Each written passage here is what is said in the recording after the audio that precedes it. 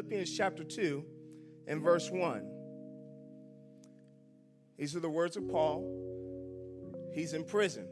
This is called one of his prison epistles. And so he's writing this to the Philippian church. If there be therefore any consolation in Christ, if any comfort of love, if any fellowship of the Spirit, if any bowels and mercies, fulfill ye my joy, that you be like-minded, having the same love, being of one accord, of one mind. Let nothing be done through strife or vainglory, but in lowliness of mind, let each esteem other better than themselves. Look not every man on his own things, but every man also on the things of others. Let this mind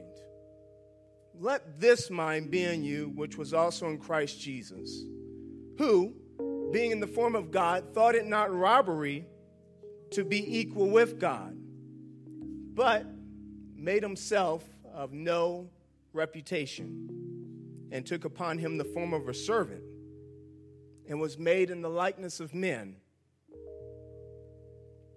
And being found in fashion as a man, he humbled himself and became obedient unto death, even the death of the cross.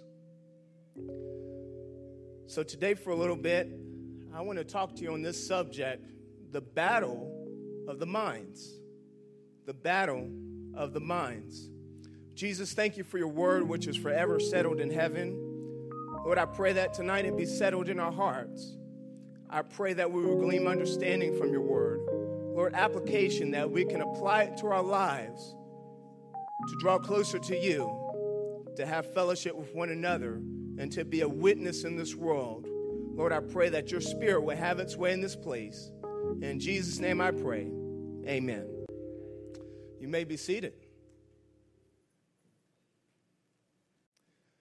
I'm going to give you a description of a person, and I want to see if you can figure out who this person is. You ready? I am full of myself. I have a big head and am a blowhard. I am excessively preoccupied with myself. I love to hear myself talk about my achievements, but never about my shortcomings, because I don't have any. Some say I admire myself too much, but they don't know just how special I am. I find it gratifying to show off, and when I show up, I must be the center of attention. I am confident, well, overconfident. But that doesn't matter, because I am the king of placing blame where it belongs. Everyone but me. I win the trophy without trying, get promoted without paying my dues, and excel without being excellent. I am the exception to the rule. Yes, my needs, desires, feelings trump all others, including yours. Who am I? The person I described to you, psychologists will call this person a narcissist. This is that person who thinks they're better than everyone else. This is that person that looks in the mirror and just spends countless hours getting ready to just walk outside. This is the person that really doesn't care about your feelings. That person doesn't value relationships. So in Philippians chapter 2, Paul is appealing to the church about two primary mindsets: the selfish, narcissistic mindset, and the mind of Christ, the humble mind. He opens by making a 4-point argument. If there be any consolation or encouragement in Christ, and there is. If there be any comfort of love, and there is. If there be any fellowship of the Spirit, and there is. And if there be any bowels or inward affections, compassions, that word bowels is talking about your inward feelings, your compassion, sympathy, pity. Those things exist. So Paul, by using that word if, he's not saying, well, under the condition that these things exist. He says, well, these things do exist, then this ought to be the result. The next point is, fulfill ye my joy. Now, what is Paul's joy? Paul's joy, he says, is that ye be like-minded, harmonious, having the same love, being of one accord and one mind. Paul basically says the same thing in 4 different ways. He wants you to be of one mind. He wants you to be singular in your mindset. So out of all the epistles, Paul in Philippians would address being of one mind the most. One mind, one accord, like-minded, be the same mind one toward another. In the gentlest way, Paul addresses the Philippians that their mindset, attitude, counter the mindset of the world. It needs to be the mind of Christ. So let's jump into this.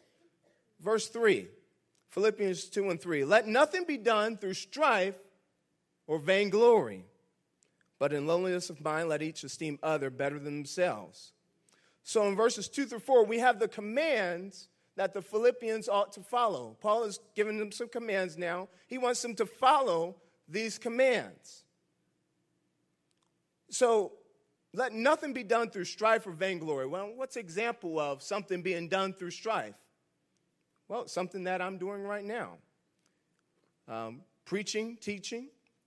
Paul gave us an example of this in Philippians chapter 1, the previous chapter. He said,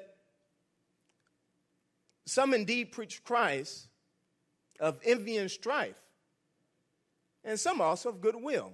So remember, Paul is in prison, and so you have these preachers coming up, and they're taking either opportunity or they're saying, hey, Paul is in prison. We need to further this gospel message.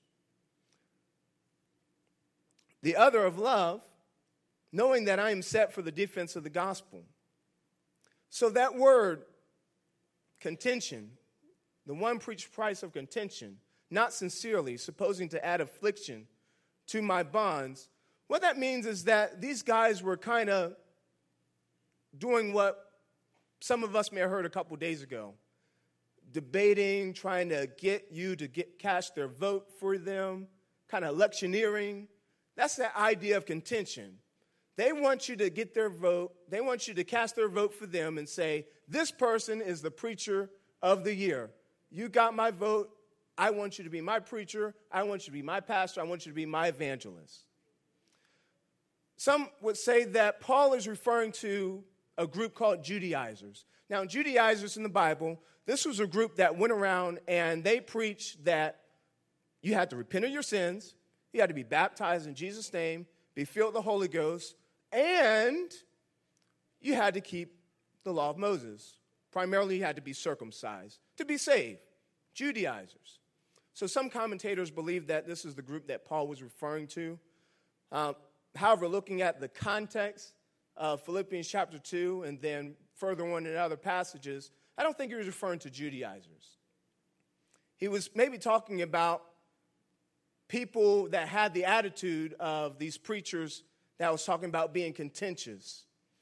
In 1 Corinthians chapter 1, for example, this is the attitude that the church had about their preachers. 1 Corinthians 1 and 10, now I beseech you, brethren, by the name of our Lord Jesus Christ, that you speak all the same thing, that there be no divisions among you, but that you be perfectly joined together in the same mind, in the same judgment. Sound familiar? Paul, again, is trying to get the Corinthian church back in one mind, one accord, perfectly joined together. For I have been declared unto me of you, my brethren, of them which are of the house of Chloe, that there are contentions among you. It's the same root word that Paul was talking about in Philippians. Electioneering, trying to obtain an office. Now this I say, that every one of you, now we're a big church, right? Now imagine we have this section over here that says I am of Brother Tisdale. Brother Tisdale is a great preacher, great evangelist. I'm of Brother Tisdale. This side over here, well, I am of Brother John's. This side over here, well, I am of Brother Bernard. I have the status, Brother Bernard brought me into this. And this side over here says, we trump all you guys. We came into this thing by Jesus Christ himself. What's going on? The church is divided. So Paul asked the question. He said, every one of you say, I'm of Paul, I'm of Apollos, I'm of Cephas or Peter, and I'm of Christ. So he asked the question, well, is Christ divided? Christ is not divided. Was Paul crucified for you? No, Paul wasn't crucified for us, but we know who was crucified for us. Or were you baptized in the name of Paul? No, you weren't baptized in the name of Paul, but we were all baptized in one name that was called over us, the name of Jesus Christ, that washed away our sins. That's the one name that was called over us. So Paul is saying, hey, instead of this contentions of saying you're over here, you're over here, you're over there, and you're way over here, we're all one body. Let nothing be done to strive for vainglory. So the attitude of the church members in Corinth was, I'm better than you because I'm of so-and-so. The attitude of some preachers in Philippians was, I can become more renowned and promote myself since Paul is out of the picture. Paul's this big name preacher, and so now he's in prison. Now I can step up front and say, okay, I'm going to take the reins now and be the most popular preacher. That's what the Philippians that was going on in Philippi. Now, other preachers, however, they were sincere. Paul is in prison.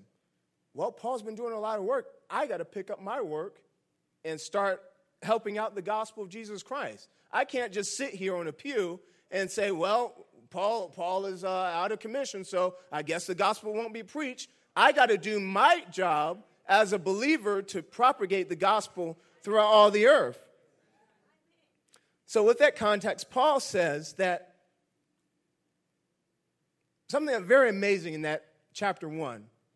He says, notwithstanding, every way, whether in pretense, false motives, this guy's just doing this just to get office, by pretense or truth, Christ is preached. That is an amazing statement to me because of the maturity it takes to say that. Paul is saying, hey, I'm in prison. I hear my name being slandered. I hear some people talking bad. I hear some people talking good. But the end of the day, is the gospel being preached? Are people being converted? I can set my own ego and my own agenda aside because the gospel is being permeated. The gospel is still going out in the world.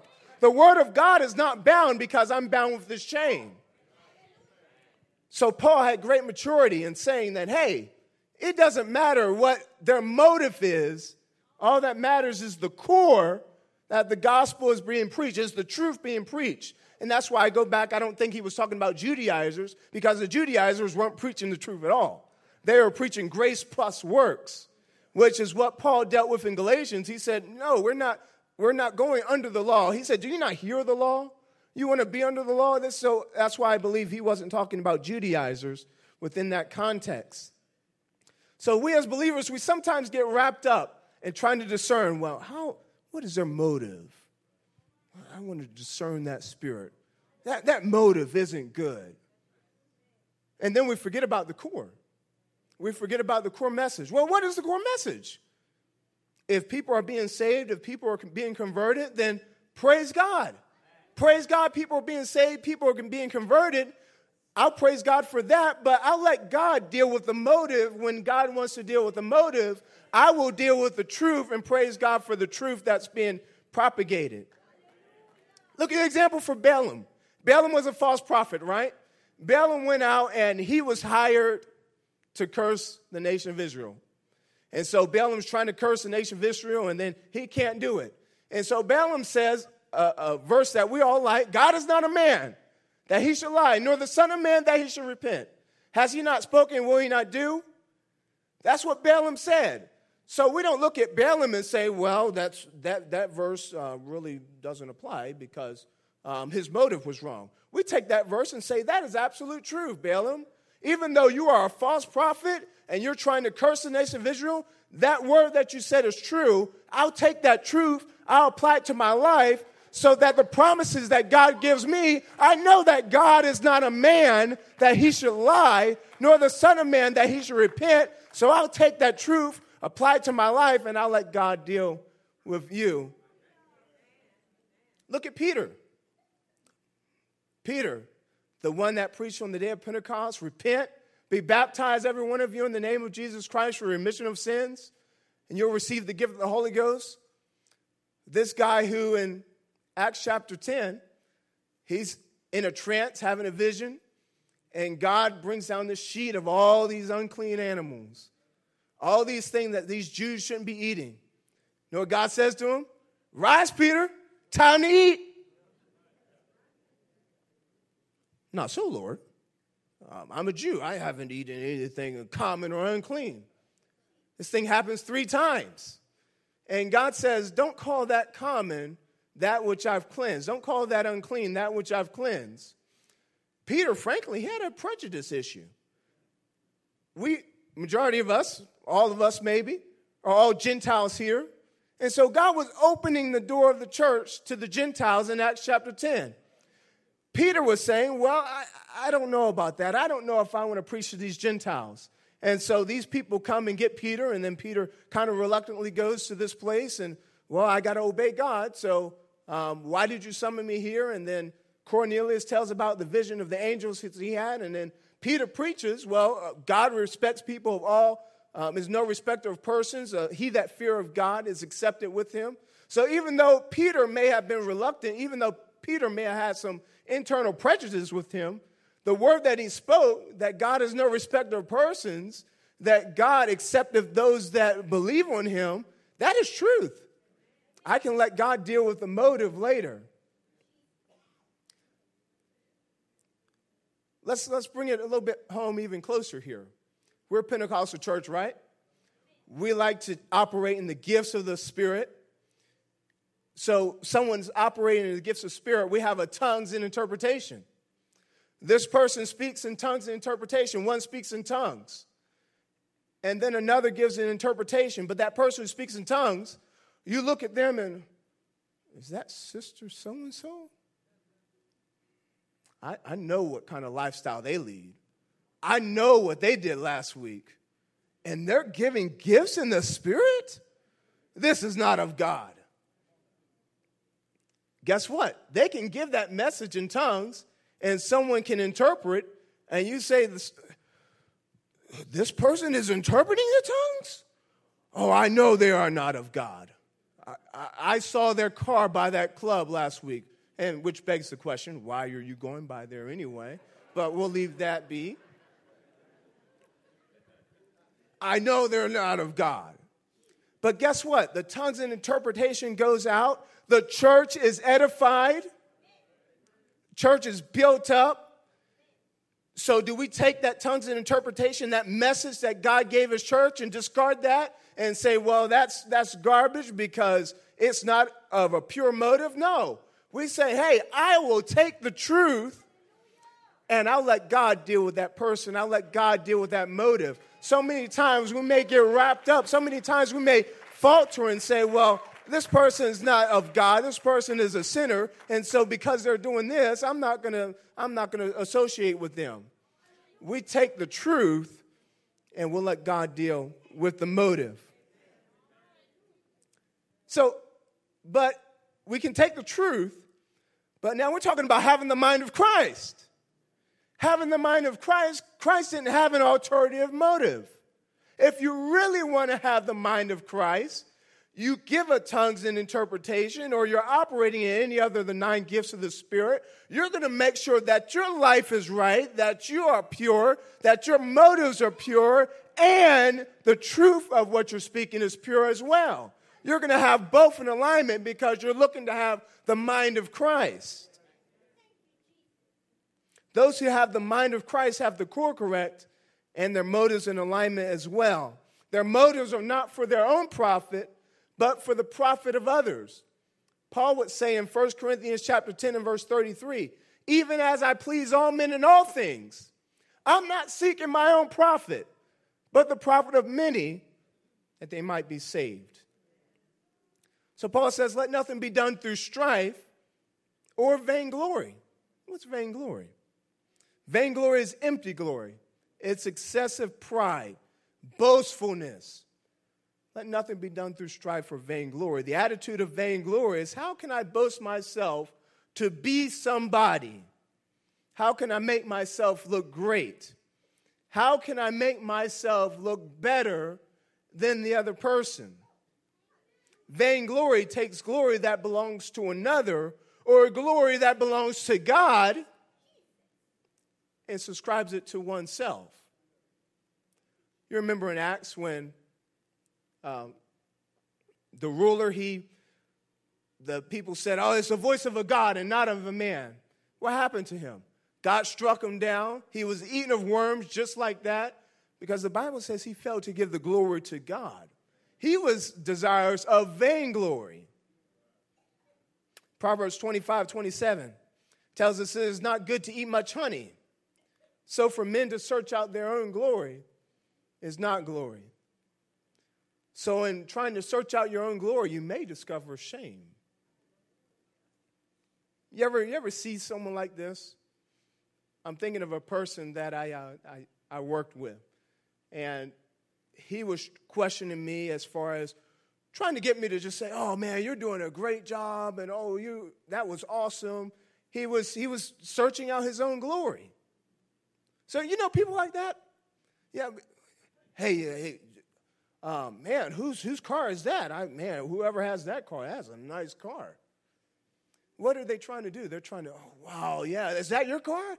Yeah, that actually is my car. Searching out their own glory. So they say things like, well, if gas keeps going up, I guess I won't drive the Ferrari this week. I guess I have to drive the Toyota Corolla. Well, I'm glad I got this black card because I'm just tired of carrying around, those $100 bills. Man, it weighs down my pockets. Well, I hope the president doesn't get too upset when I beat him in golf this week when I go see him. They're searching out their own glory. Proverbs 27:2, it says, let another man praise thee, and not thine own mouth, a stranger, and not thine own lips. Nothing good ever comes from a group that is trying to be unified through someone doing something through strife or vainglory. James would say of strife, he says, but if you have bitter envy and strife in your hearts, glory not, lie not against the truth. This glory, or this wisdom, descendeth not from above, but is earthly, sensual, devilish. Listen to this, for where envy and strife is, there is confusion in every evil work. We serve a God that is not the author of confusion, right? So when James says that this wisdom descendeth not from above, it's not from God. So if someone's trying to pioneer or trying to electioneer to, hey, I'm going to be better than you, I'm going to search out my own glory, you can rest assured that that is not of God. That is not the mindset that we want to have, the mindset of Jesus Christ. So strife and glory combats the mind of Christ and feeds the mind of narcissism. James says that envy and strife is the wisdom that comes from your three worst enemies: your flesh, the world, Satan himself. So that vainglory is, I should have sung that song. How come that person gets to sing all the time? They always get the solo. Or I should have been the one up there preaching. I'm a whole lot better than that. I'm a whole lot more eloquent. Vainglory. We're searching out our own glory. Paul was saying in Galatians chapter 5 and verse 2, let us not be desirous of vainglory, provoking one another, envying one another. So if someone's trying to climb to the top, guess what you're doing to the other brother? He's looking at you and, well, you're not better than me. Why are you trying to make yourself better than me. You're not being unified. You're not being of the mind of Christ with strife and vainglory. But then he gives the contrast. But in lowliness of mind, Philippians chapter 2, verse 3 now. Let nothing be done through strife or vainglory, but in lowliness of mind, let each esteem other better than themselves. Now, if you were to get on TV today and kind of talk about this passage here, they would probably be bleeping out some of the words because lowliness, that's a curse word in 2016. Lowliness of mind, esteem other better? No, I'm supposed to be striving to be the best. I'm supposed to be striving to be better than you. But in lowliness of mind, let each esteem other better than themselves. Narcissism says, I'm better than you. I'm special. You're average. I'm special. The lowly mind of Christ, however, says, I don't think less of myself. I'm not just always down on, it's me, bless God. Oh, praise the Lord. Oh, praise the Lord. Oh, that dress looks nice today. Oh, well, all the glory to God. I don't think less of myself. But the mind of Christ says, I just think of myself less. I'm not always in the mirror just, yeah, okay, there we go. I look good. Another way someone can esteem themselves is maybe through voluntary humility. Voluntary humility, this is a term that Paul uses in Colossians. Voluntary humility is where somebody tries to humble themselves under the guise to get you to promote them. So that person walking around, bless God, and I'm nothing, and yeah, sure, you are something. You're one of the best. Well, I think, yeah, I am one of the best, huh? Yeah, you're one of the best. They're trying to get you to commit that sin so they can add sin to sin. Voluntary humility. So this is a false humility. It's not pertaining to the mind of Christ. Philippians 2 and 4. Look not every man on his own things. Here's another bleeped out sentence here. Look not every man on his own things, but every man also on the things of others. We're talking about having the mind of Christ here. Look not every man on his own things, but every man also on the things of others. If I could have 2 or 3 people come up real fast. 2 or 3 people. Come. All right, so I want you guys to get in line, straight line, like school. We'll do it by size order, I guess. Yeah, go ahead and turn to the wall that way. Yeah, that wall, this wall. Yes. Yeah, so straight line, stay in the wall. And so I had Panera Bread for lunch.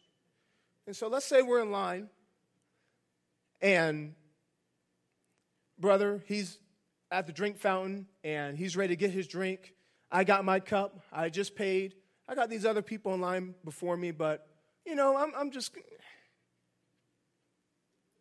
going to go to the fountain here, and okay, excuse me there. And I'm going to serve myself first. Look not every man on his own things, but every man also on the things of others. Now, guess what? How do you feel? How does that make you feel? I'm just going to cut in line. You're waiting for this gentleman to finish up, but I'm going to cut right in front of you. How did you feel? Who does God think he is? Now, if you've never had that feeling, wake up at 6:15, go on I-20, getting ready to go on 285, and you'll know exactly what I am talking about. You got these people that want to, thank you, you can be seated. You got these people that want to cut in front of you, and then you're trying to be a Christian abiding citizen. Oh, the line is solid, so that means no one can come through. In the world, it doesn't matter. They're, and they know what they're doing. They've been practicing this. And so they're going around that turn, right at that turn, and they find that little gap. And so right before the last minute, they just cut right in front of you.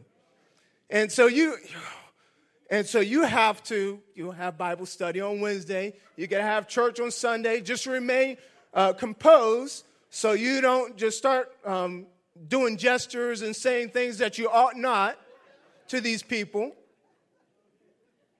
I was in Walmart one time, and Walmart has the self-checkout lanes.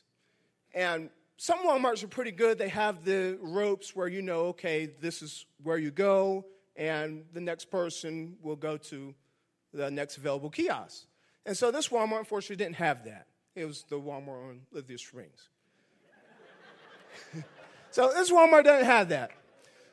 So me and this gentleman, we're standing in line. We're waiting for the next available one, so I'm right in front of him. So we are in agreement.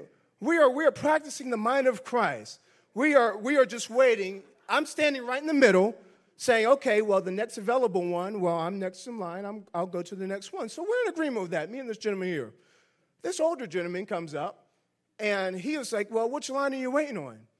And so the guy behind me says, well, we're waiting for the next available kiosk. And he's like, well, why are you doing that? We should stand, if you want this kiosk, you stand here. If you want this one, you ought to stand there. And no, and so they're having a conversation. He's, by that time, another kiosk opened up, and I just went right to it. And so they keep talking, and then the guy that was standing behind me, he got frustrated. He said, man, you're older than me. Why are we having this conversation? And he walks and does his groceries there. So he said, let nothing be done through strife or vainglory, but in lowliness of mind, let each esteem other better than themselves. Look not every man in his own things, but every man also on the things of others. I was in another line. You know, you get this thing about lines. Lines really try your faith. They're trying your patience. Knowing that they're trying of your faith, work of patience, get in a line and you'll become more like Christ. So I was standing in line at Food Depot one day, and I got some bags of ice. We're about to have a cookout. I got 2 bags of ice and some chips.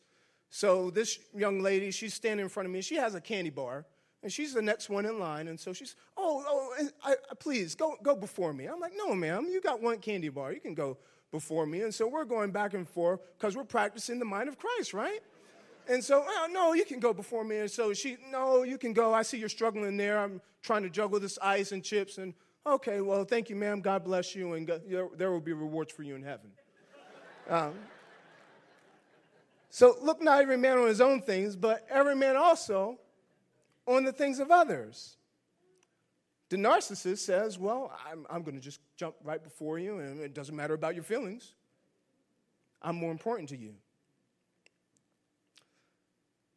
Let's look at some balancing principles, though. Look not every man on his own things. That doesn't mean that you, as a Christian, are be a Christian doormat. That you're just going to, if you need a candy bar, young lady, then I'll give you a candy bar. And the parent says, well, she's got 5 cavities. Well, let her get a 6th cavity. God bless her. Because she wanted that candy bar so bad. No.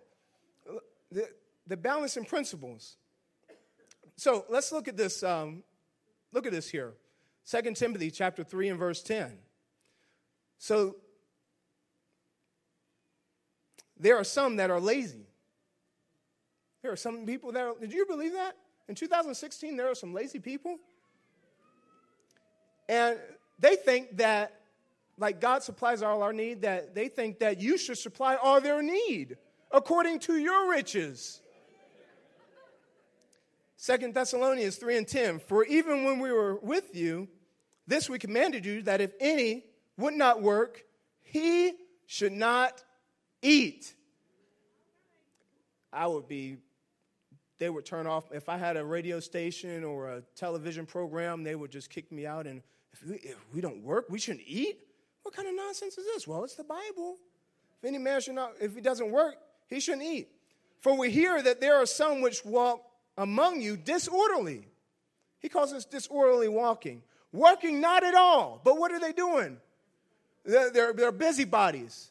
So they're not doing productive work, but they're working about the gossip. Oh, did you hear about what this person did? Oh, did you see what she did? Did you see what she wore?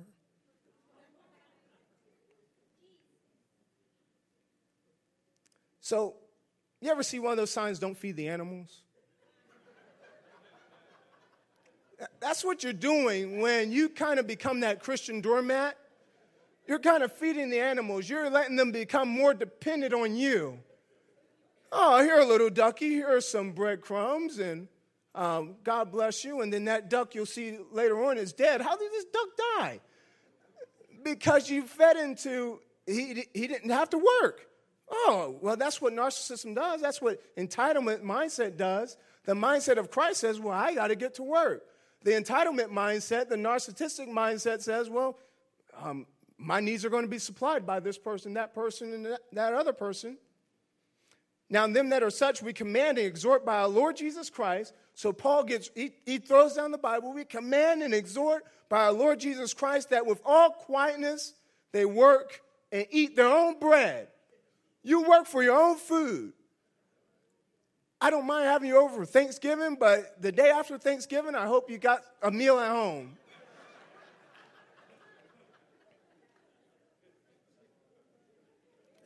So by giving a brother a fish, you're not teaching him how to fish. You're feeding that narcissistic mindset. You're not feeding the mind of Christ. What about that word busybodies? It's only used twice in the Bible. Paul uses it. Busybodies. That's someone who is, one of the best definitions I've heard is someone who is everywhere doing everything but nothing. He's a busybody. She's a busybody. Paul is doing a play on words here. Busybodies concern themselves about irrelevant things. Look not every man on his own things. Another principle. Well, he talks about widows. Hey, we as a church, we're commanded to feed widows, right?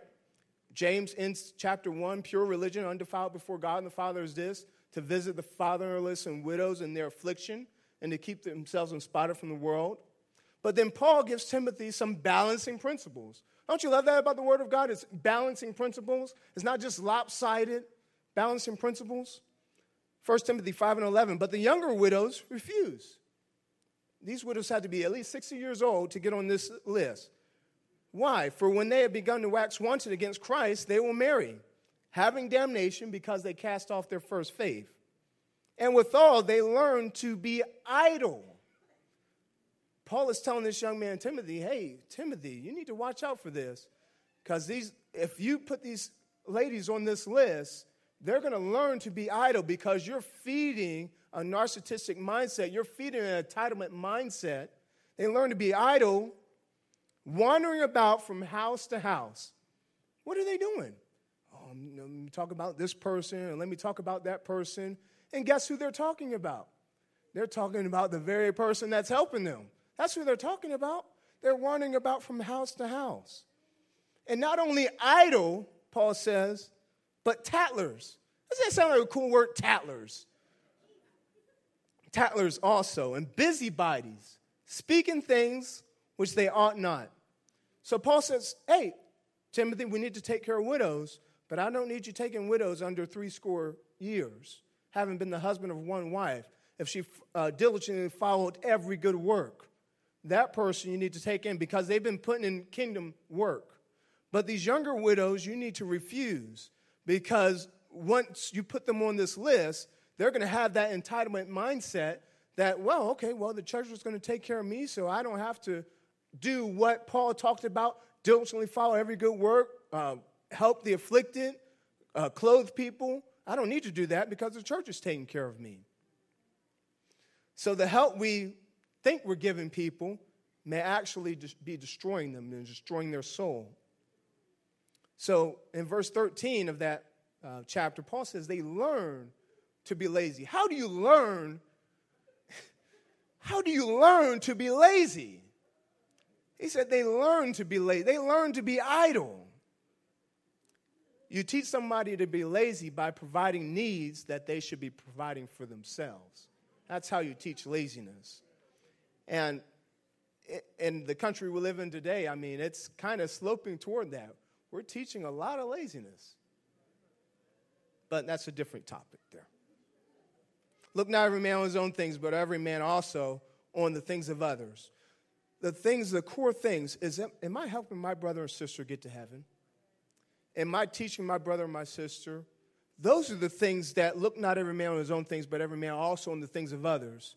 I'm not just supplying every whim, but I'm taking care of, hey, I want to see my brother in heaven.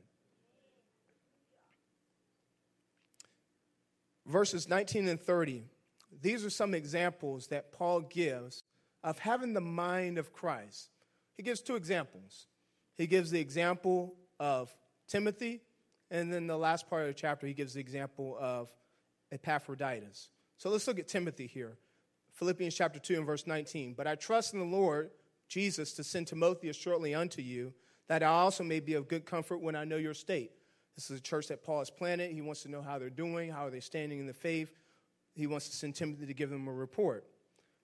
Now look at verse 20. For I have no man like-minded. I have no man like-minded who will naturally care for your state. Why? For all seek their own, not the things which are Jesus Christ. So the previous verses, Paul talks about the mind of Christ. Let this mind be in you, which is also in Christ Jesus. He gives an example of how this guy, Timothy, is an example of that. But you know the proof of him, that as a father with a son, he has served with me in the gospel. Him, therefore, I hope to send presently as soon as I see how it will go with me, and I hope to come to you as well. But notice what Paul says. He says, I have no man like-minded who will naturally care for your state. Now, Paul is not talking about heathen people. He's not talking about those who are unregenerate. He's talking about those who are saved. Some commentators believe that if you look back at Romans chapter 16, all those names, Phoebe, I commend unto you Phoebe in the church that's in her house, Nereus, Julia, Jason, Sosipater, all these names in Romans chapter 16. Could he be referring to some of these people? We don't know. But he said, I have no man like-minded. Now remember, this guy is in prison. This guy has a church that he had birthed, and he's looking to see how is that church doing. He has no man like-minded that will naturally care for their state. What were they doing? Maybe they were being selfish. We know they were being selfish. It's not a maybe they were being selfish.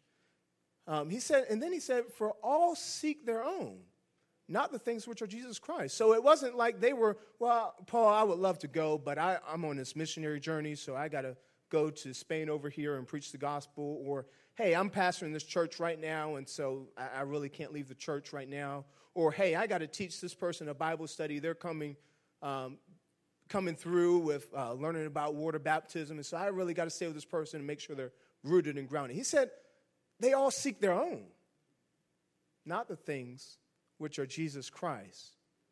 That's pretty sad. You have this guy in prison that's in prison for the gospel of Jesus Christ, trying to find somebody. Let me know how my babies are doing. Let me know how the Philippians are doing. Nope, Paul, I'm not available. Nope, Paul, I'm not available. Timothy wasn't the first choice, just looking at the context of it. It doesn't seem like he was the first choice. But Timothy was, you know what? Paul, I'll go. I'll go to Philippi and see how they're doing. So the practical application is this. The mind of Christ is to naturally, genuinely care for one another. The expectations for Christians is to deeply care about one another's faith. How are you doing in the Lord? How are you standing in the Lord? Before church, I had come to mind just some people, and where are they at?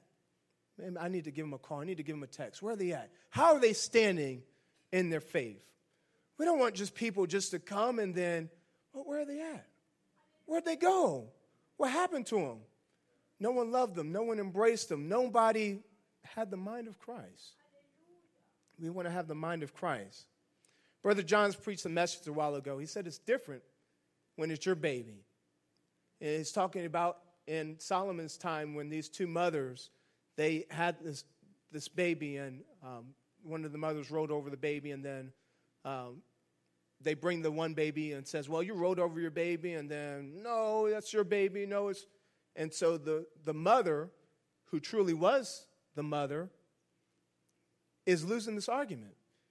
And so Solomon, in his wisdom, says, well, if we don't know who's the real mother, well, let's take a sword and we'll just cut it in half, and you'll each get a half portion of the baby. The Bible says that the true mother's bowels yearn within her. We have a lot of mothers in here, and so when you see something happen to that child, you want to protect that child. You want to nurse that child. And so the true mother said, hey, you know what? Don't harm the baby. Don't harm the baby. Just give it to this lady here. I just don't want to see any harm done to that baby. And in his wisdom, he said, that is the true mother. It's different when it's your baby. It's different when you've invested. Now we're talking about the mind of Christ, right? It's different when you've invested in a ministry and you've seen it grow and you've seen people get converted. It's different when it's your baby. And in this season, the church we're at right now, we want people to get involved. We want people to take ownership of this baby called ministry, so we can go into the highways, into the byways and say, hey, this is who Jesus is. He can change your life. We want you to be bought into that. We don't want you to just be sitting back and, well, I'll just let everybody else do it. We want you to be invested in this baby because it's different when it's your baby. The more we get involved in ministry, the more like-minded we naturally become. Now we're in the same mindset. We want to see the ministry succeed. Epaphroditus, he was a member of the church of Philippi.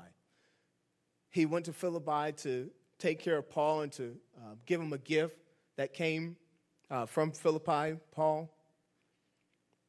And so while he's there, he got sick. The Bible says he got sick nigh unto death. But God had mercy on him, and not on him only, but also on Paul, lest he should have sorrow upon sorrow. And so Paul said, I sent him therefore the more carefully unto you. I'm sending Epaphroditus back so that when you see him, you may rejoice, and that I may be the less sorrowful. Receive him therefore in the Lord with all gladness, and hope such in reputation. That word is repeated in another verse in this same chapter we'll look at in just a little bit. Because for the work of Christ,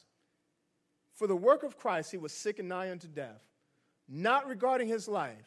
Epaphroditus meant business when he was in ministry. Paul, I may be sick, but I'm going to administer this gift that we as a church was given to you.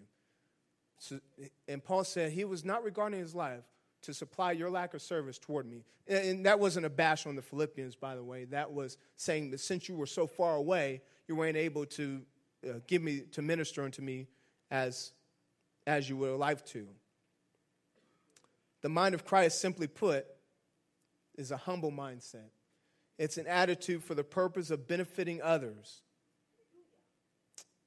You cannot help but to be in awe after you think about the example, but then the stature of what we're trying to measure to. Philippians chapter 2, verses 5 through 7. So Paul says after, let nothing be done through strife or vainglory, let each esteem other better themselves, look not every man on his own things, but every man also on the things of others. It seems like Paul is just trying to put his finger on it. He says, you know what? Let this mind be in you.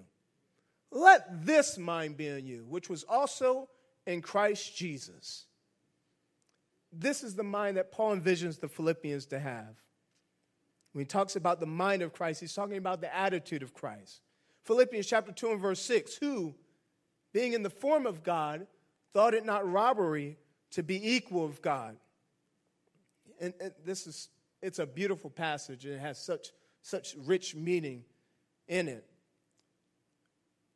Who being in the form of God thought it not robbery to be equal with God. And basically, this is God manifest in the flesh, not trying to retain on to everything that, hey, I want to obtain all this glory and all this honor for myself. Thought it not robbery to be equal with God. Hebrews tells us he took not on him the nature of angels, but he took on him the seed of Abraham. In other words, he became like you and me. For as much as the children are partakers of flesh and blood, he himself also likewise took part in the same, that through death he could save us.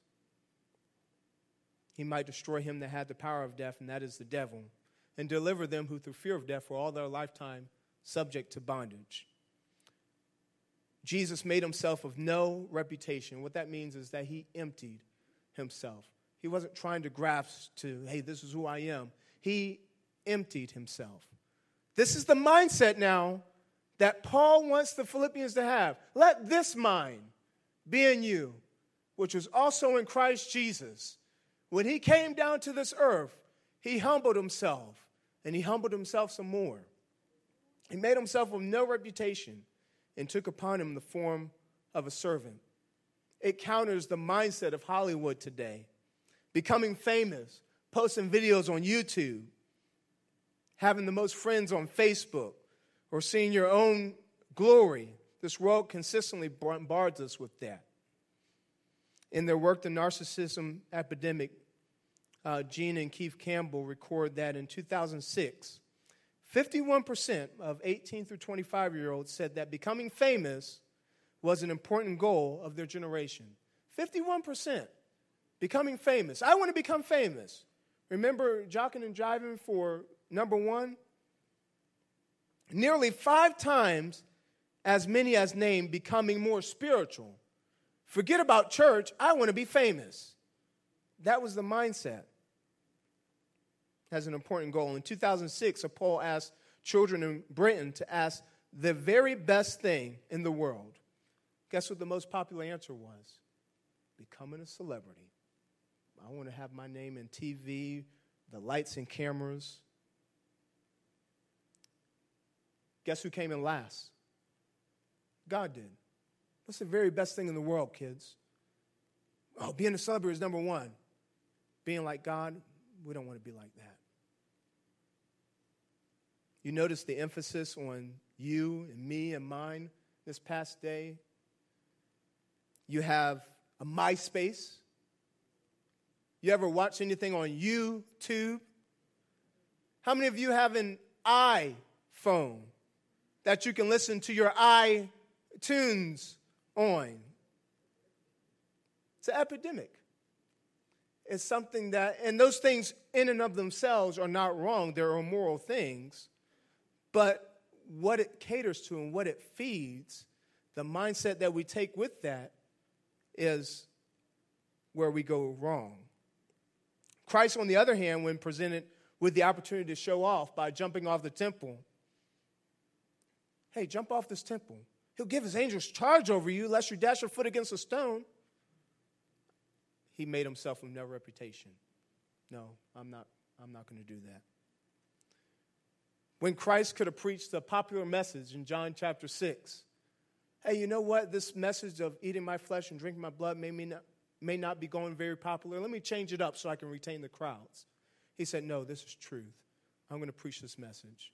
Except you eat of my flesh and drink of my blood, you have no life in you. The people said, this is a hard saying. Who can hear it?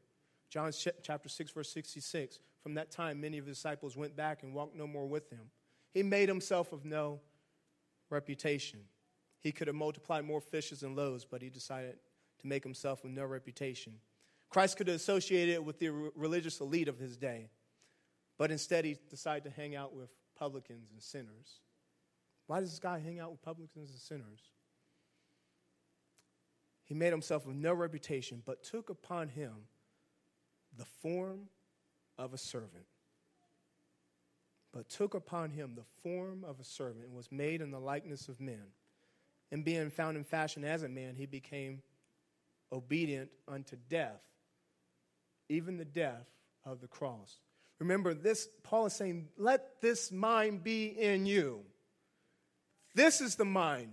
This is the stature I want you to measure up to. Anyone who were to think about the time when Jesus Christ humbled himself the most, they would have to turn to John chapter 13. John chapter 13. Now before the feast of the Passover, when Jesus knew that his hour was come, that he should depart out of this world unto the Father, having loved his own which were in the world, he loved them unto the end. And supper being ended, the devil now having put into the heart of Judas Iscariot, Simon's son, to betray him, Jesus, knowing that the Father had given him all things into his hands and that he was from God and went to God, he riseth from supper and laid aside his garments and took a towel and girded himself. And after that, he poured water into a basin and began to wash the disciples' feet and to wipe them with the towel wherewith he was girded. What an act of humility. Now, you got to understand, in the customs in those times, you were supposed to wash the feet before you ate, not after you ate. But if you understand the context of what's going on in the passage, the disciples, they're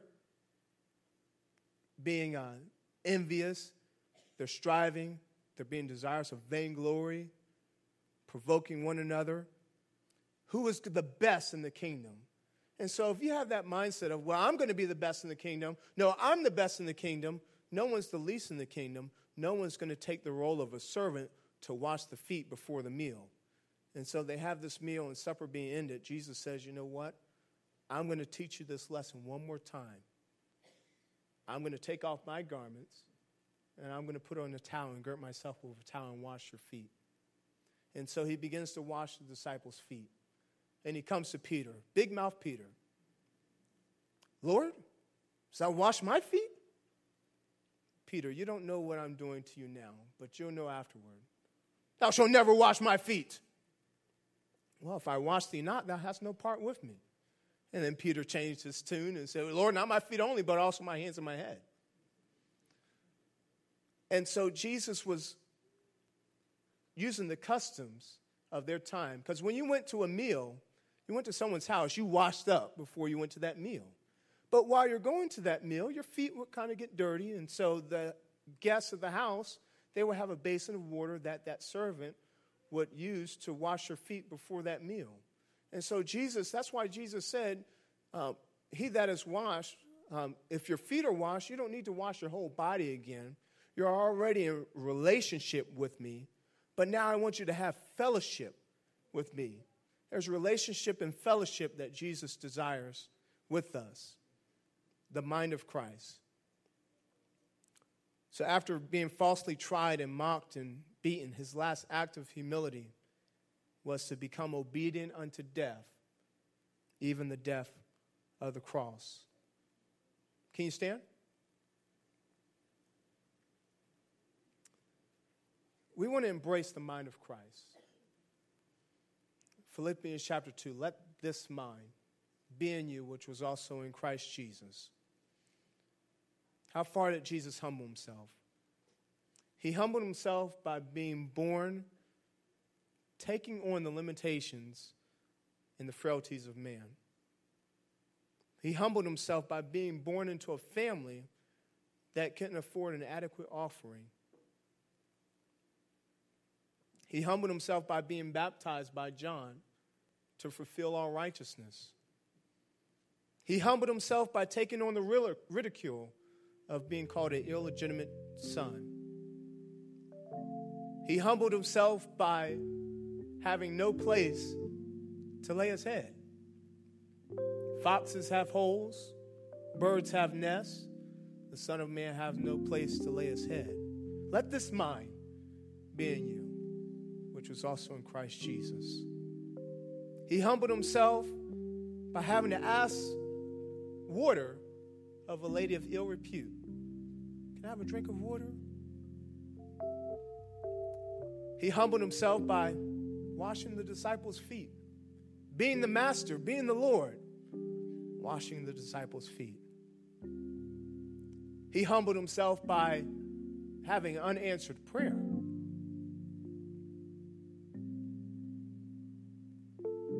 Father, if it be possible, let this cup pass from me. Nevertheless, not as I will, but as thou wilt. That prayer was never answered. He humbled himself by being betrayed by a friend. That which thou doest, Judas, do quickly. He humbled himself by being denied by another friend. I'll never deny you, Lord. Moments later, I don't know the man. He swore with an oath, I do not know the man. He humbled himself by being forsaken by all friends. Smite the shepherd, the sheep will scatter. He humbled himself by being falsely accused. He humbled himself by enduring such contradictions of sinners against himself.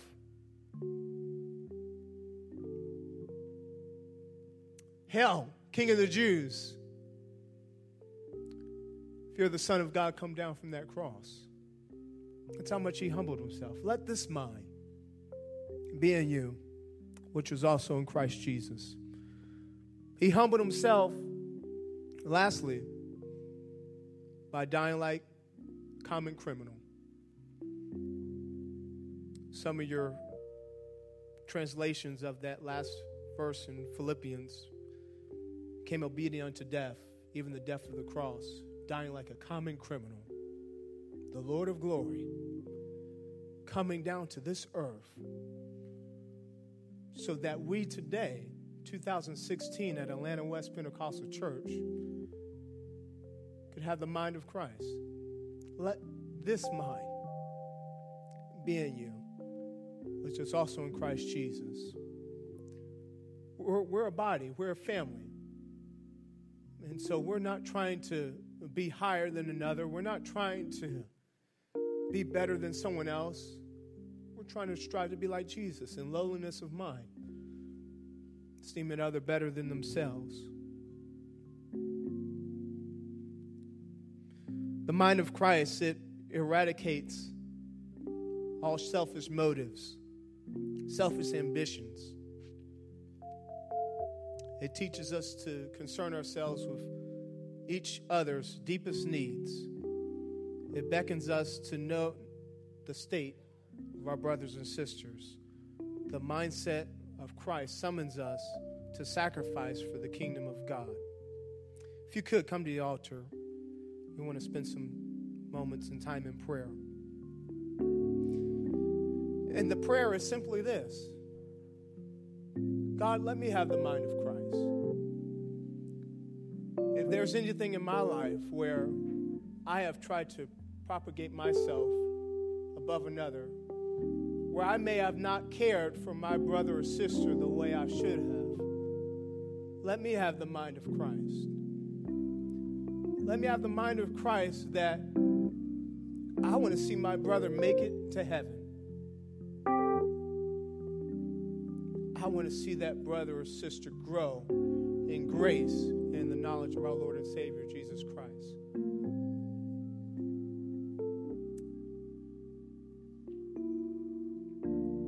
My passion here is do discipleship class, welcome to the family, 201. I like seeing people grow. I like seeing people stand at a door and say, praise the Lord, Calvin. When before they were far away from God, they were lost. Now sharing in the mind of Christ. I pray that you would find a place in the body of Christ. This is a big work. It's a lot of labor. We need a lot of laborers. We need to pray the Lord of our harvest that he would send laborers into his harvest. We pray for you. He sent into his harvest. Let's pray. Jesus, thank you, Lord. Thank you, Lord, for what you did for us, oh Lord Jesus.